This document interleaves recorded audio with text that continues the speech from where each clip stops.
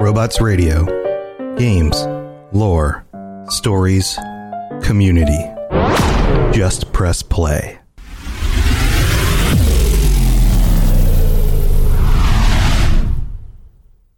Robots Radio presents... You're listening to the Dungeons & Dragons Lorecast, the best way for everyone from experienced dungeon masters to those curious about D&D to learn more about the worlds, creatures, and lore of Dungeons & Dragons.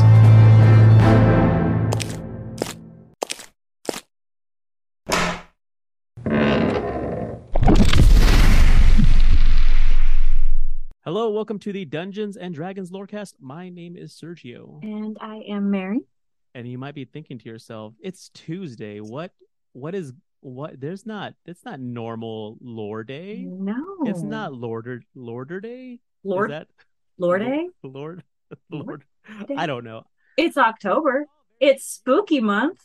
Yeah. It's all very confusing, except we do know it's October, it's spooky month. And what happens at the end of spooky month? Trick or treat. So what did we get? A treat. We got you a treat. In keeping with our D&D Lorecast Presents series, we got an interview with Travis Vengroff from Bull and Scholar Productions, who are behind shows like The White Vault, Liberty, and of course Dark Dice. Everyone at the D&D Lorecast favorite horror podcast. This is true. Top tier.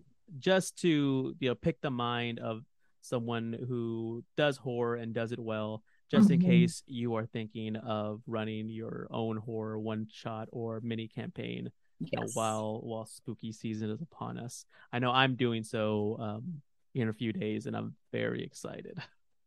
Wow. Quick spoiler alert warning for the plot of Dark Dice Seasons 1 and 2.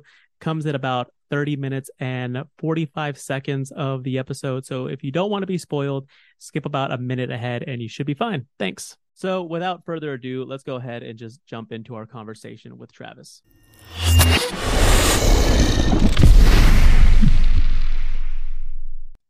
We're sitting with Travis Vengroff. Would you say you're the creator, the brains?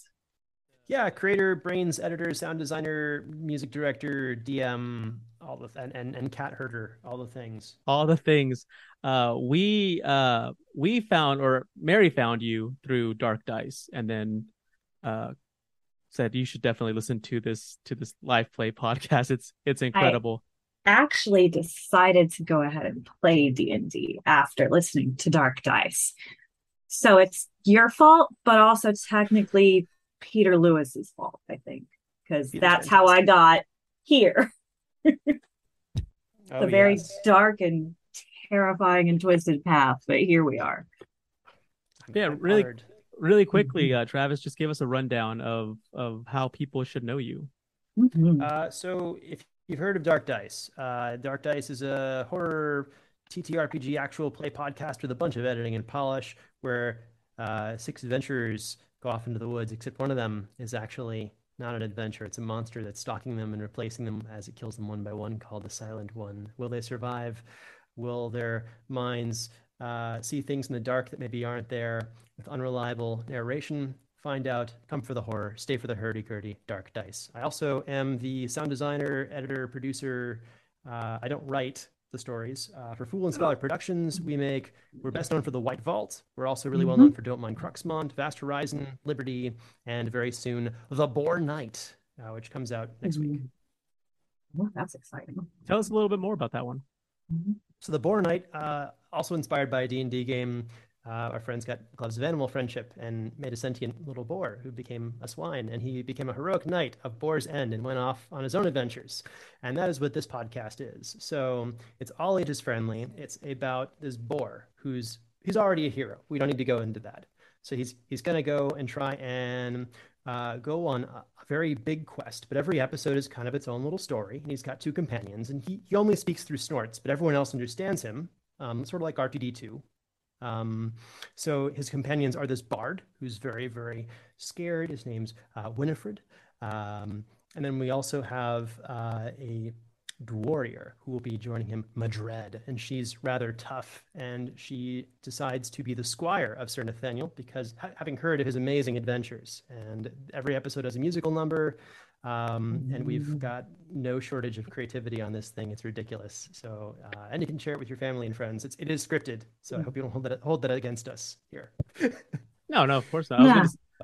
I was gonna say that you said Dark Dice is edited, very polished, which was immediately what I gravitated to. It's very much different from what's the norm, which is the like real time actual play podcast. And Right. not to say that those are bad. I mean, those are entertaining as heck.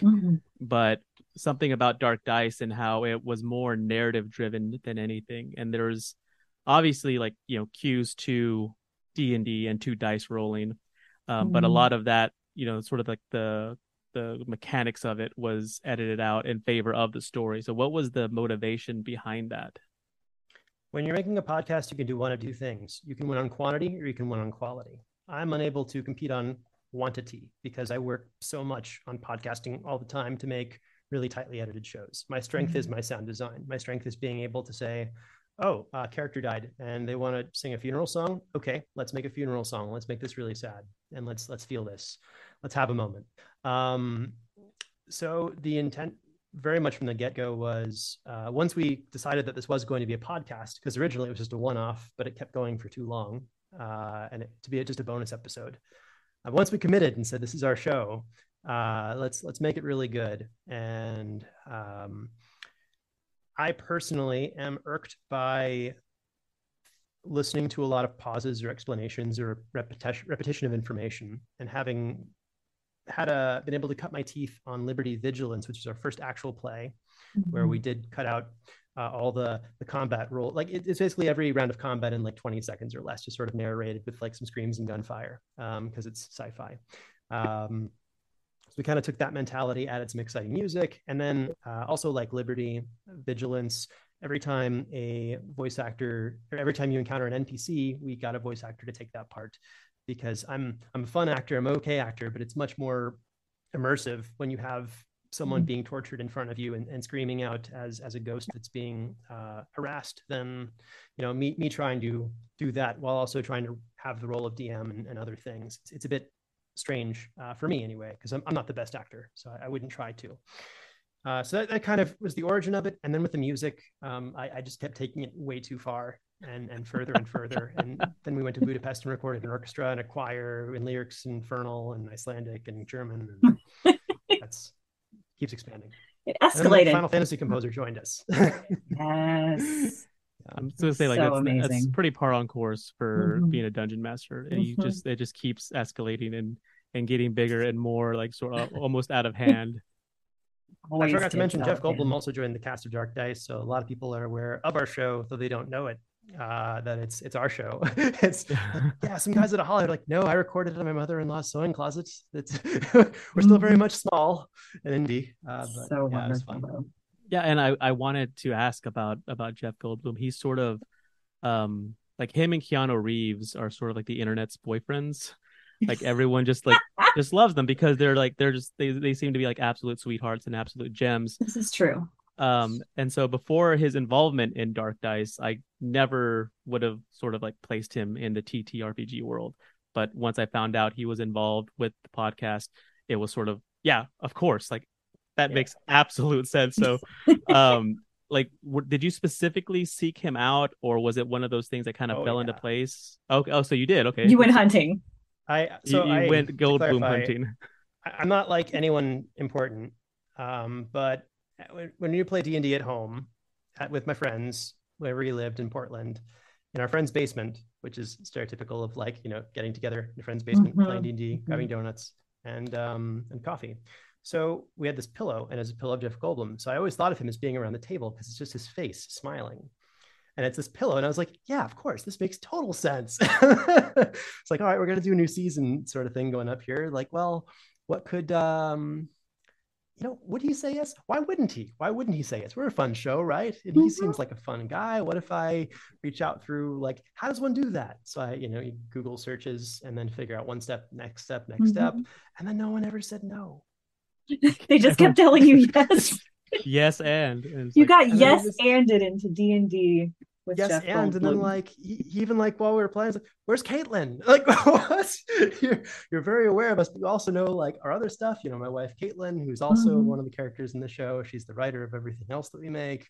So she got to pop in and say hi. It was really funny. He was it was so humbling to meet him because he Mhm. was also very excited to work with us, and that's usually That's a not what lot you of fun. expect. But he's a nice guy, and our experience was stellar, and his voice has been on every episode since. That's awesome. Mary, what do you? I know this is like you started playing D&D I because of this did. podcast, so I'm sure I you're did. you're chomping at the bit to ask questions. I'm well, I'm alternating between nervous and exhausted because it's been a weekend. But so I did. I was curious if you have a preference towards DMing or if you prefer to be a player, just in Hmm. general. Like how did you get to where you're at now and where your preferences are? I have been like the house DM for 20 plus years. I don't know exactly how long. Basically, like I'm almost always the Goodness. DM just Okay. because that's been my role. It's what I'm used to. It's kind of very comfortable. I love playing. I get to do that once every so often. Every so But often, I yeah. think I shine better as a DM. I work better because I usually, as a player, I will be too annoying. I'll play a character that maybe has a flaw that I lean into a little bit too much, or I things of have a that couple of nature. those. So I I have try a to make it fun couple for of them. those players. Yeah, so that's probably what I lean and gravitate toward because I story first. Right. That completely makes sense. So as far as doing kind of horror-based themes and things like that, are there anything like specifically that you would like any tips or advice you would give folks that are wanting to run or play in those horror campaigns? Absolutely. So first and foremost, if there are campaigns, so we've released our first season as a pen and paper adventure, and we've released a couple Mhm. of other things like that. We've got like a really cool true necromancer and other classes and Mhm. stuff. But if you're playing as a DM and you've got a campaign that's in front of you that you haven't written, Mhm. a lot of times they'll have some really sharp descriptive text, and that can be a really great starting place. I have no mind's eye. I have a medical condition, which I think 1 in 5 people have, called like aphasia, where you just don't see Mhm. things. So when you say, imagine this, or mind's eye, Mhm. I saw that on Twitter, I think yesterday, day before, something along those lines. I think it's really interesting. I was going to ask you how that plays into DMing as well, because that just everything is super visual for me. I've always been that way, so I don't really understand it, I guess. so imagine just not being able to see, like in your mind, but only with your eyes. So all your imagination has to be like, um, as you're describing things, it can be really Mhm. helpful. So if they have pre-recorded or pre-written descriptive text, that's a Mhm. great starting point.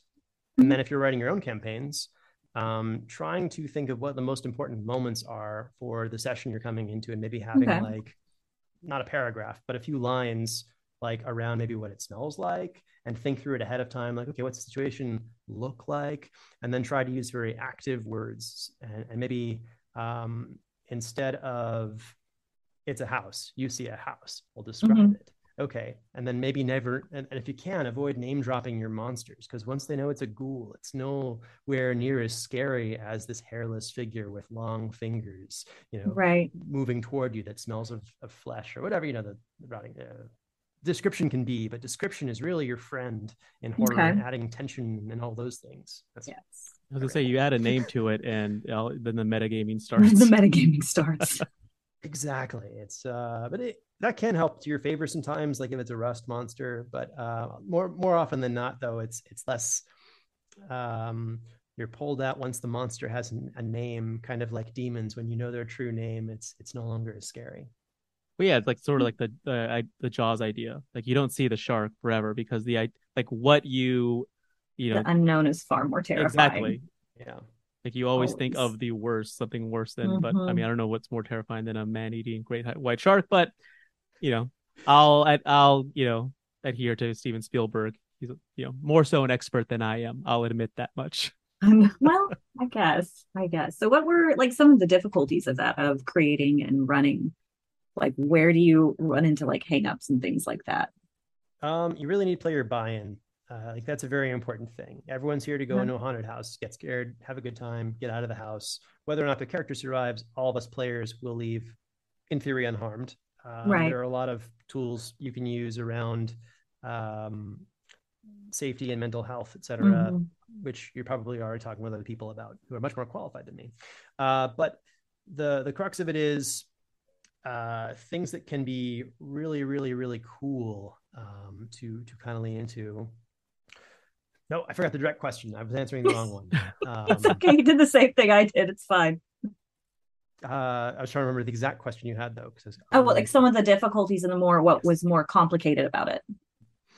So what is more complicated? Honestly, getting player buy-in. If your players are in it to be scared and have and interact in a way that is not like, let's be Monty Python and the Holy Grail. Because that can pull you immediately out of the moment if like every other response is rather comical. It can really turn a situation from horrific to Army of Darkness. And that's not bad. That could be fun. That could be really fun. But whatever your table wants to do, you as a DM should really lean into. And if they don't want to do a really spooky, mega ultra dark campaign, maybe don't do that. But if that's what they're there for, you also need to kind of like lean into it and also make sure that you're leaning into things that they're comfortable with being scared of. And that can always be the toughest part. And then also like trying not to tell people again the names of the monsters. You're like, oh, you're in the room of traps. You know, this is the death room. It's the TPK room. That's the what? Nothing. Whatever. Don't worry about that. That's just a title. It doesn't mean what you think it means. Yeah, exactly. So those are the sorts of things that are tougher. Just maintaining, and then also levity's fine. You can have levity and you can have humor and you can have all those things, but just acknowledging them and including them, but having your players want, like knowing what your players want and then leaning into that instead of trying to form them to your will, which is the opposite. That's just the difference between Dark Dice Season 1 and our kind of like our split story with Glom and Gail and Jeff and Peter. That's a lot more Army of Darkness. And a guy named Dave. I've heard about Dave. Dave the Magnificent. Yes. To say that resonates with me because my personal group of friends that I play D&D with and sometimes DM for, they're madcap, zany.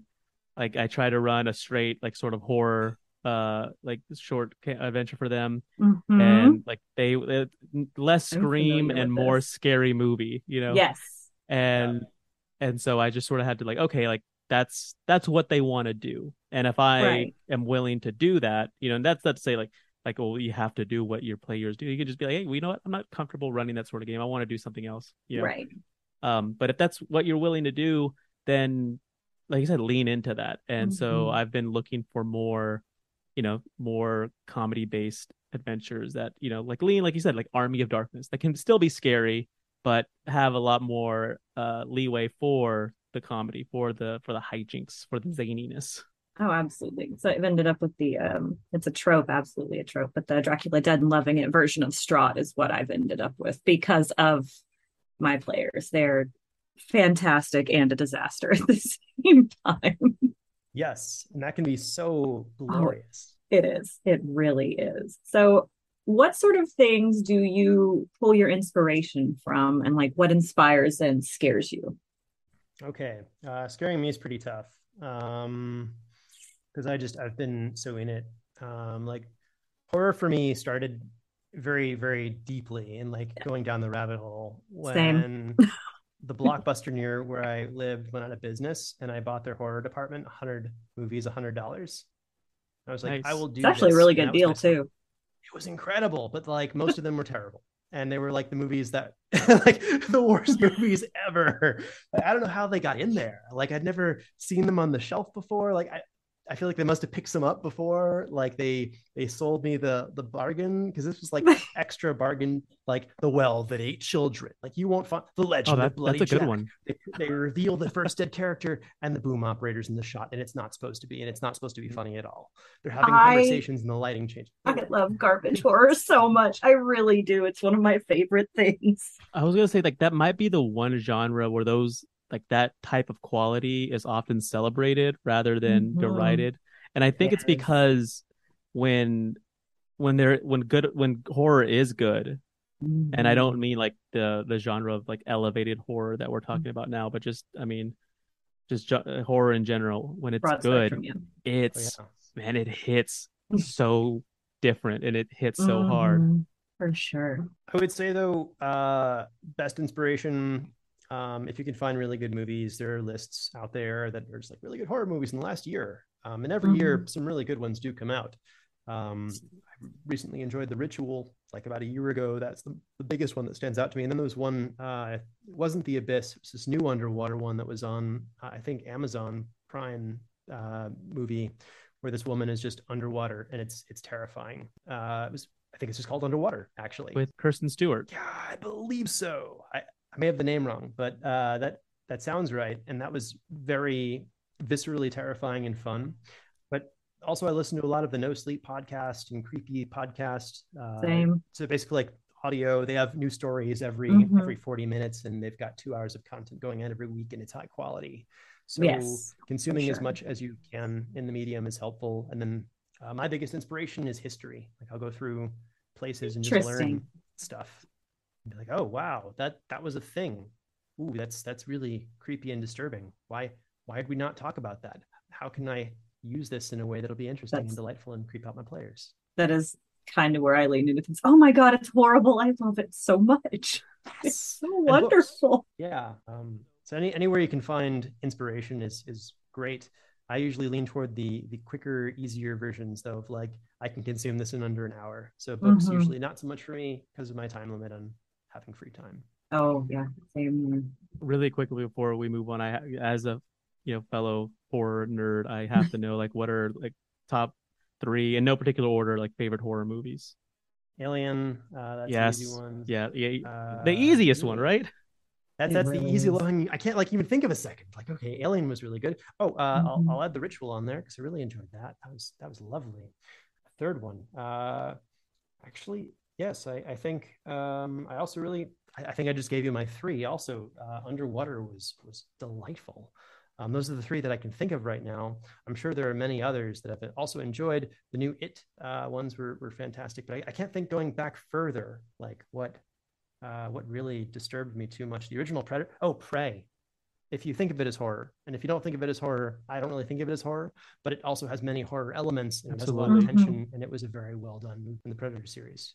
Like it's surprisingly well done, and I loved it. I thought it was great.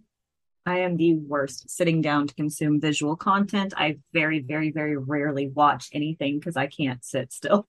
I'm not capable. Well, then I recommend podcasts because you can take. That's how I got here. I don't know if you've heard of it, but there's this thing called podcasting. It's kind of a big deal. Yeah. Speaking of Alien, have you had a chance to play Free League's Alien RPG? I have not. It's a lot of fun.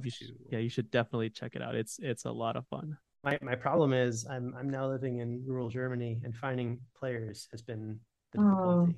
Because my German is not good enough yet. You'll get there. One more. It's just that goal to move toward. So do you prefer psychological horror as opposed to like the real visceral, real gory? Or is it more of a mixture that does it? I like both. I'm into most things. Our general, like, we watch so many horror movies in a given like month.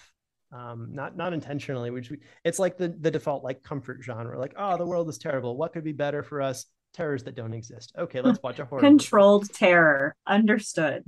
The only thing we're not like super into is you're like, okay, is this someone working through like basically just this isn't really a horror movie. It's just them like projecting childhood trauma. Like that's not because we don't particularly like it, but just because it usually goes like in a boring direction where it doesn't really become horror anymore. And now we're just like, I had a really terrible childhood growing up. And you're like, I'm really sorry you had a terrible childhood. I wish this movie was scarier. That's usually my response. I'm like, I respect, and this is very beautiful, but I wish to be scared by something like Primal. It didn't trip scary. I came here to be scared. Like as a statement, it works, but as a horror movie, not so much. Yeah. And even creature features can also be really. Head count. That's on my list. Head count was super good and endless. Should have just told him 10. 3 is a mean number to ask somebody for, Sergio. 3 is a mean number because that's not very many. Well, I mean, I usually go with 10, but easily could have like Alien, There is one more that I just don't remember the name of, and this was like you asked for the inspiration for Dark Dice a bit, and this one had a big moment. It's this movie where these kids are with their grandparents, and again, I don't have a visual memory at all. I have what's called prosoprognosias. I can't remember faces, period. So I don't know what I look like in a mirror or like if I'm not looking at it. So they're with their grandparents. Things are going good, and then their grandparents are really effing creepy, by the way, like really creepy. And near the midway through the film, they call the mom, and the mom's like, "Who's behind you?" Like, "Oh, it's grandma and grandpa. Can you take this to the bathroom?" Those aren't your grandparents. It's like, yes, it's amazing. I love it. But yeah, I don't remember the name of the movie, but that was the most scared I've ever been in a film ever. I believe the movie's called The Visit. Maybe you should cancel out, like erase, bleep the parts where I give spoilers, but The Visit is the most scared I've ever been in a movie. The turning point that movie takes. It's terrifying. I remember seeing stuff about that one. I haven't watched it, but I remember. And most of my horror is podcast based. That's an M. Night Shyamalan joint, and which he is, man, like again, like he's kind of like the perfect horror director because when it hits, it's hits, but when it misses, it's bad enough to still be good. I mean, there are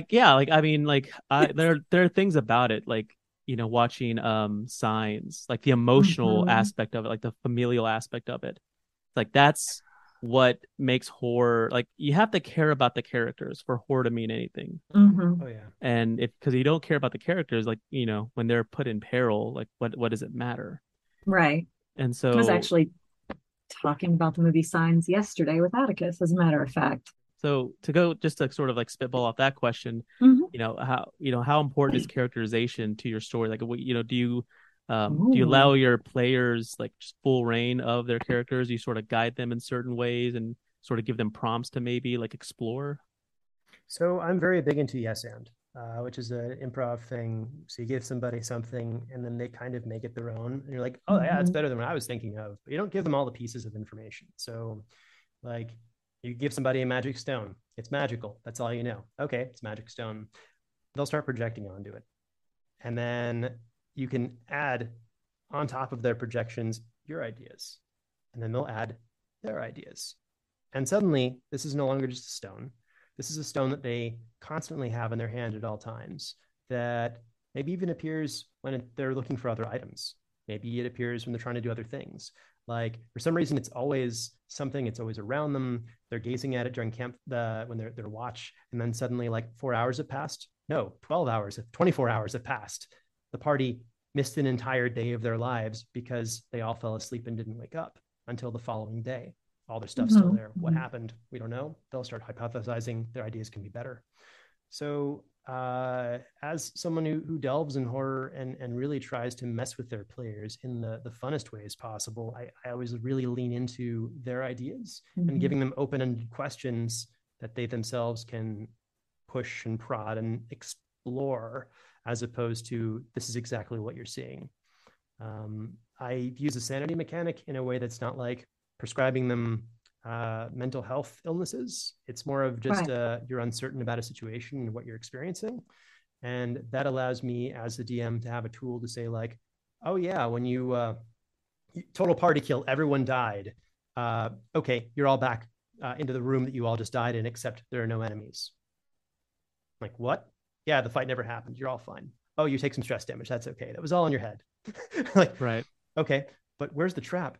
Like, let's try to avoid the trap that we know is going to take place. Is it going to take place? Let's find out. Let's run it again. So you can really experiment a bit and play with your players in those sorts of ways. If you do push it in sort of that direction, like the Call of Cthulhu madness sort of stuff, you don't have to prescribe to specific hard and fast rules. And the fewer that you prescribed, the more fun you'll find your players will surprise you with the things that they might try and do or take your original ideas, which may even be so much grander than you had in mind.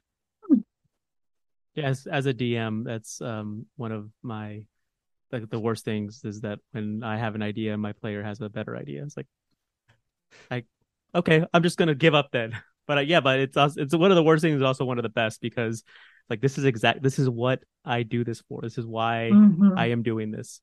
Yeah, those get the I hate you. I love it. Let's go. Okay. Those are some of my favorite moments, though. Just when when somebody else comes up with an idea and you're like, yeah, I meant that all along. Yes, of course. That's exactly what this is. I was projecting it and you picked up on my vibes. Yeah. So what moments then, feeding off that, what moments then have been your favorite to either create or to DM? And were they the ones that you had kind of like planned out plot points where, just kind of vague until they get there? Or were they more tightly controlled moments or just yes ands, as it were? My favorite moments have been the ones that I generally haven't planned. If I spoiler territory for like the next minute, so the death of Sister Cavern's Fall, just like boom, like I wasn't expecting that. They rolled dice really well. One of the characters is dead. Oh wow, we have a kill. Surprise.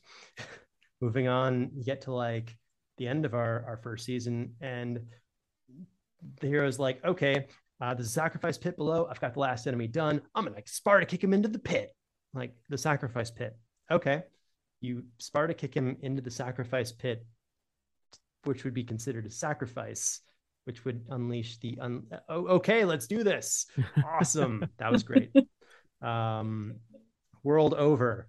And then like I really enjoyed having an extra player in season 2, and then just like, oh yeah, by the way, Jeff's the silent one. Surprise. I was not expecting that. I very, very, very much expected it to be Soren, but he's so good at being evil. He is.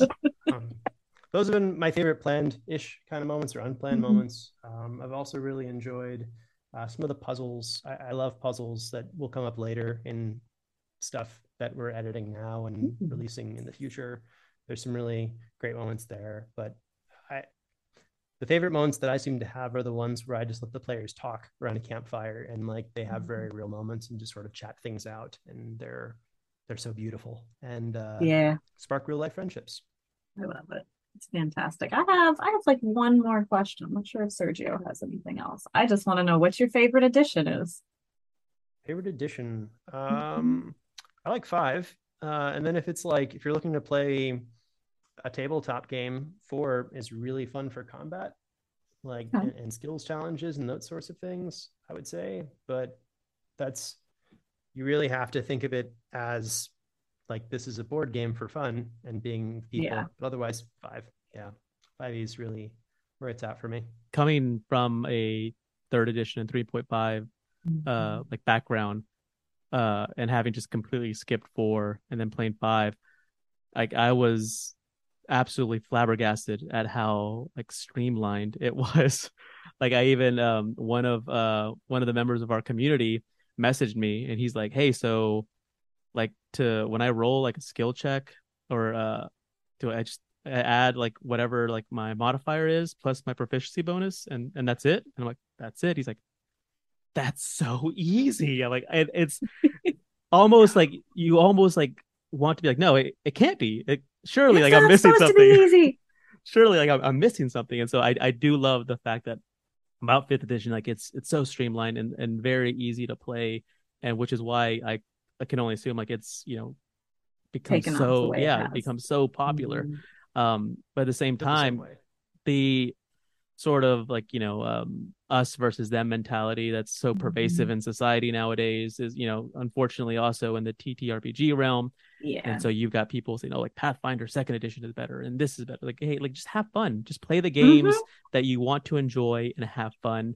And if someone seems like they want something else from their TTRPG experience that you feel another game might sort of enable, scratch that itch, like absolutely offer that up, because like I feel like maybe if you want to play like a sort of like high fantasy, like very customizable like game, Pathfinder Second Edition is right up your alley. But if you just want to just get around the table and, like you said, play a board game with your friends and have fun, like D&D Fifth Edition is probably your best bet. Yeah, I think it's the gateway drug for many people because you can just pull them in and it's like, what are the rules? It doesn't matter. There's just some numbers. I'll tell you what you need to roll and you'll figure it out over time. Okay. So just do what I can do. Yeah. And here's like 3 special abilities you've got. That's it. Don't worry about anything else. All right. No, exactly. I agree with you. I'm when very, I was very much a baby in the TTRPGs. I have only played the 5th edition and have only played online, not played in person ever. I would say it can be a bit different, and that's quite fun too. Like home games versus like home games on the internet versus ones you record for entertainment purposes. They're all a different vibe as well. Yeah. Like the purpose setting out is different on each of them too, a little bit to some degree. Yeah, I love it. I love the description as D&D 5th edition as a gateway, because like as a 15-year-old, I was listening to MXPX and Blink 182, that I wouldn't have enjoyed like Husker Du or Crass, if you had just given that to me like right off the bat. I would be like, this is unlistenable. I can't listen to this. But it scratched an itch, and I was like, I want to learn more about this. And like I said, hopefully, someone who plays 5th edition, starts to feel that way and explores, and because there are so many good games out there, and I don't understand like why folks are fighting out over it. Just play the games you want to play. It's supposed to be fun. It's a game, y'all. It's a game. I'll add just so people have another one besides 5e and Pathfinder, the new Avatar: Last Airbender game. Yes. Also, I say new, it's almost a year old, but it's a collective storytelling game. So it's like, okay, well, why is the thing important to us? Who is the villain who maybe came here to take it? Like, let's discuss it as a party. Let's discuss this as a team. Let's make the story together. It's a bit different. It's also quite wonderful and quite charming. That's exciting. I got my notification that shipping has begun, and so I should be getting my physical copy here very soon, and I can't wait to open it up and smell it. So I was gonna say, like, physical or digital media, like, or both. I am pretty much digital just because I live in a small apartment, but I've got physical books for like everything up to Avernus for like 5e, like everything in hard copy, not like super special copy, but just normal copy. But yeah, I love books, but I'm also much more proficient with Control F and then like find the word that I need right when it comes down to it in a PDF. So or D&D I prefer Beyond also has some love Beyond. As like I love the convenience of having a dozen or more books in the palm of my hand, but several hundred, whatever. Let's not yuck anyone's yum here. But I can't help myself. And really that's like TTRPG books are really like the only physical media I still bother with. I don't buy movies. I don't buy Blu-rays, or I don't buy. I buy some vinyl every now and then, but everything else is digital. I just got a copy of Drakkenheim. I've been reading that a bit. That's been a fun, another really well put together book. Like literally the whole book, every piece of art follows the same color scheme, and like it's this purple because it's the delirium, and it's in everything, even the color they use for the chapter headings. And I thought that was brilliant on their end. Yeah, that aesthetic is super important. If you're a Mordheim fan from the old Warhammer days, this is your dream come true. It's such a good book release, and I've been delving in to the pages of it. It's just very beautiful art on almost every page as well. I love books. Just more inspiration. Yeah. Books are the best. They're absolutely the best. Well, I was going to ask if you were to give some sort of like hard and fast, like very simple tips for someone who said, like, Travis, I want to start a like actual play TTRPG podcast. Like, what are some tips you can give me? What are some of the sort of obstacles I will face that are, that mostly like anyone would face to sort of achieve that dream? Starting a TTRPG podcast. So your goal is different. You need to figure out if you're going to do quantity or quality. That's, again, your game. You can do a lot of episodes. You could stream them. That's a separate release. And they could also do a podcast in addition to. Or you can do the polished, highly edited thing, or somewhat edited. You can just take out some of the ums and maybe some of the gaps, and I forgot a rule. Oh, that's the rule, and everything between you can just take out. So you can kind of figure out where you want to be on the spectrum of differences and what type of show you're going to be. Then you have to release with frequency, at least monthly. Says the guy who releases monthly.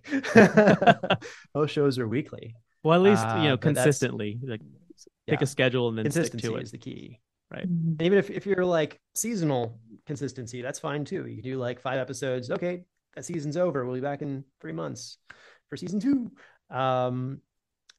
That's piece 1. Piece 2, getting players and people that will show up consistently and will be available to record on a consistent basis, and that you can trust, rely on. This is your new family. These are the people that you are going to have a deep relationship with, that is almost to the nature of like a sibling or a spouse. Like, these people will be with you for a long time, long time, assuming that you continue to do this for any duration. And then thing 3, make sure that everyone at the table is aware of the same goal, whether that's you're all going to make a show because you want to make a show to have fun and you just want to record it for yourselves and maybe 1 or 2 people listen.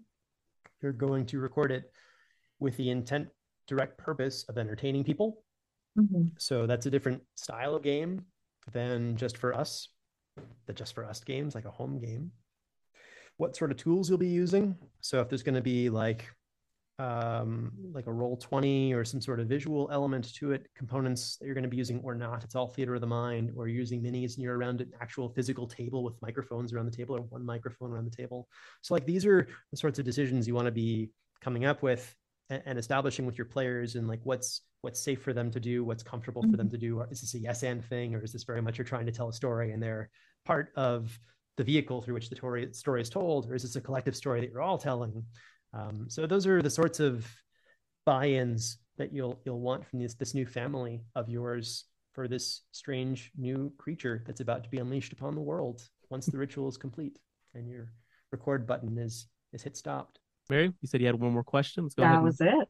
That was it? I stole your question? No, I needed to know about I just want to know about the edition because I'm nosy and I always ask people what editions they've been involved with. That was it. I've played a bunch. I've played basically everything from 2nd up. I was at the end of 2nd, right when 3rd came out. That's when I got into physical pen and paper version of stuff. So I really know 3. 3 is like my comfort back in the day. Hard saying. And then 3.5. And it came with a CD too. It came with a CD, so you can make a character sheet digitally on your computer if your computer could read CDs and it wasn't a floppy drive.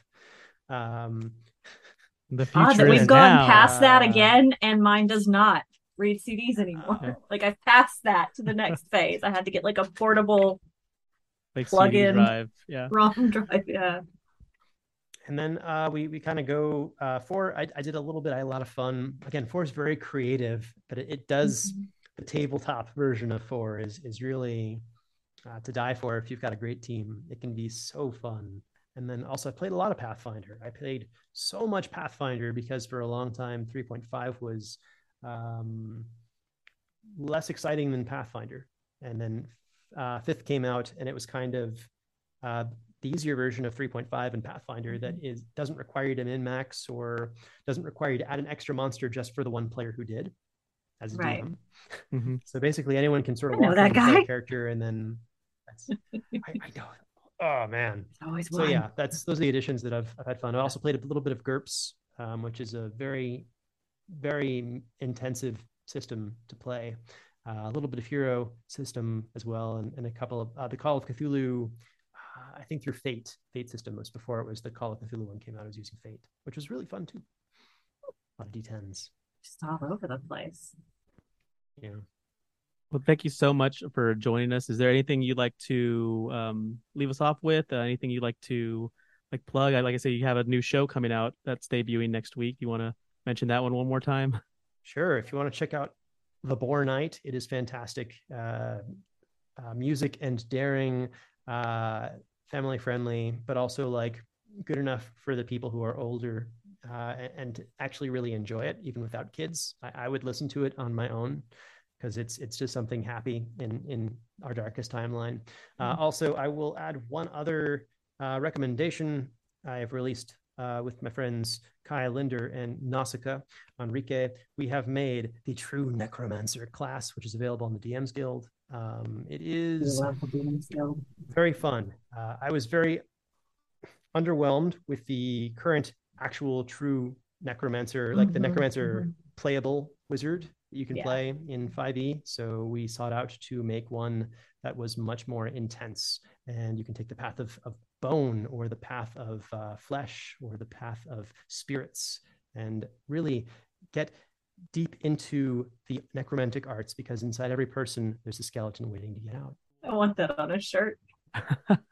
We'll definitely leave have a link to that in the DM's Guild in the show notes, as well as a link to Domain of the Nameless God, which was a recommendation. We do a DM's Guild of the week, like pick every week, because like that's one of the best things about TTRPGs and D&D in particular is like homebrew. Like you can make it your own. You can adapt it and change it in any way possible. And seeing the creative ways that people do that, ways to change the game and make it their own, is the creativity is amazing. It's humbling, really, that folks would put forth the effort and to help other people's games like that. Also got a bunch of minis as well that had been done fairly recently. Kickstarter's been all over Twitter. Oh yeah, shout outs. So our Kickstarter just finished for the miniature line for the first and second seasons of Dark Dice. They're going to be a thing now officially. I'm extremely excited about those. Those will be printed and shipped out to our lovely backers. Yes. And also our Grammy submitted album, Season of the All Shadow. So if you want to hear orchestral haunts for your games, like really good background music for while you're playing, for like lore drops, for exploration, and for battles and combat, you've got songs again by the Final Fantasy composer Sakamoto. So amazing. Brilliant work. And I'm saying that not as the composer, I'm just the guy who put it together. So say like, yeah, I heard he does good work. I've heard good things. Also, Jeff's on the album at one point somewhere singing. Because love all the musical numbers. I really do. I'm a sucker for musicals and horror, which is not, they don't always bleed together. Evil Dead the musical is also a recommendation, but it's not a horror. It's just, if you sit any row that's not behind like the sixth row, you're going to get covered in blood. That's just how it works. You're in the splash zone, essentially. That sounds wonderful. Well, again, thank you so much for joining us. Thank you so much. Best, to the best of you. Like your work speaks for itself. It's impeccable. Absolutely. And thank you for creating it. Yes, absolutely. Very much so.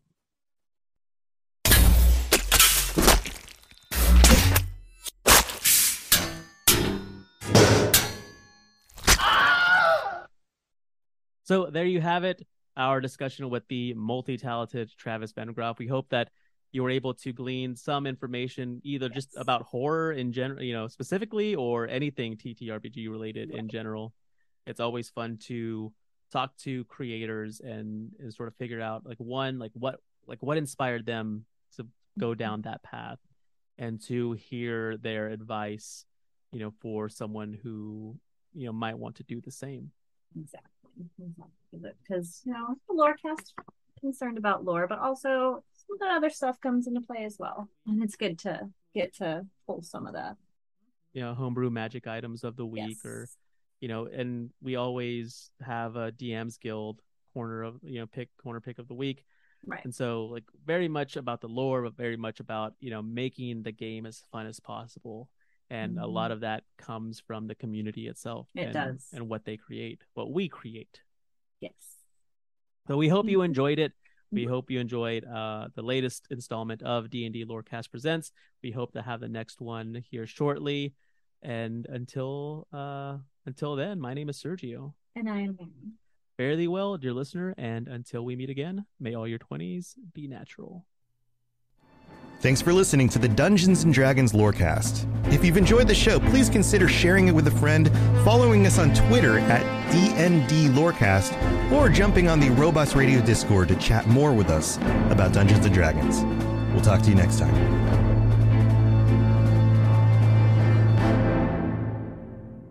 You've been listening to a Robots Radio podcast. Smart shows for interesting people. Check out all the shows at robotsradio.net.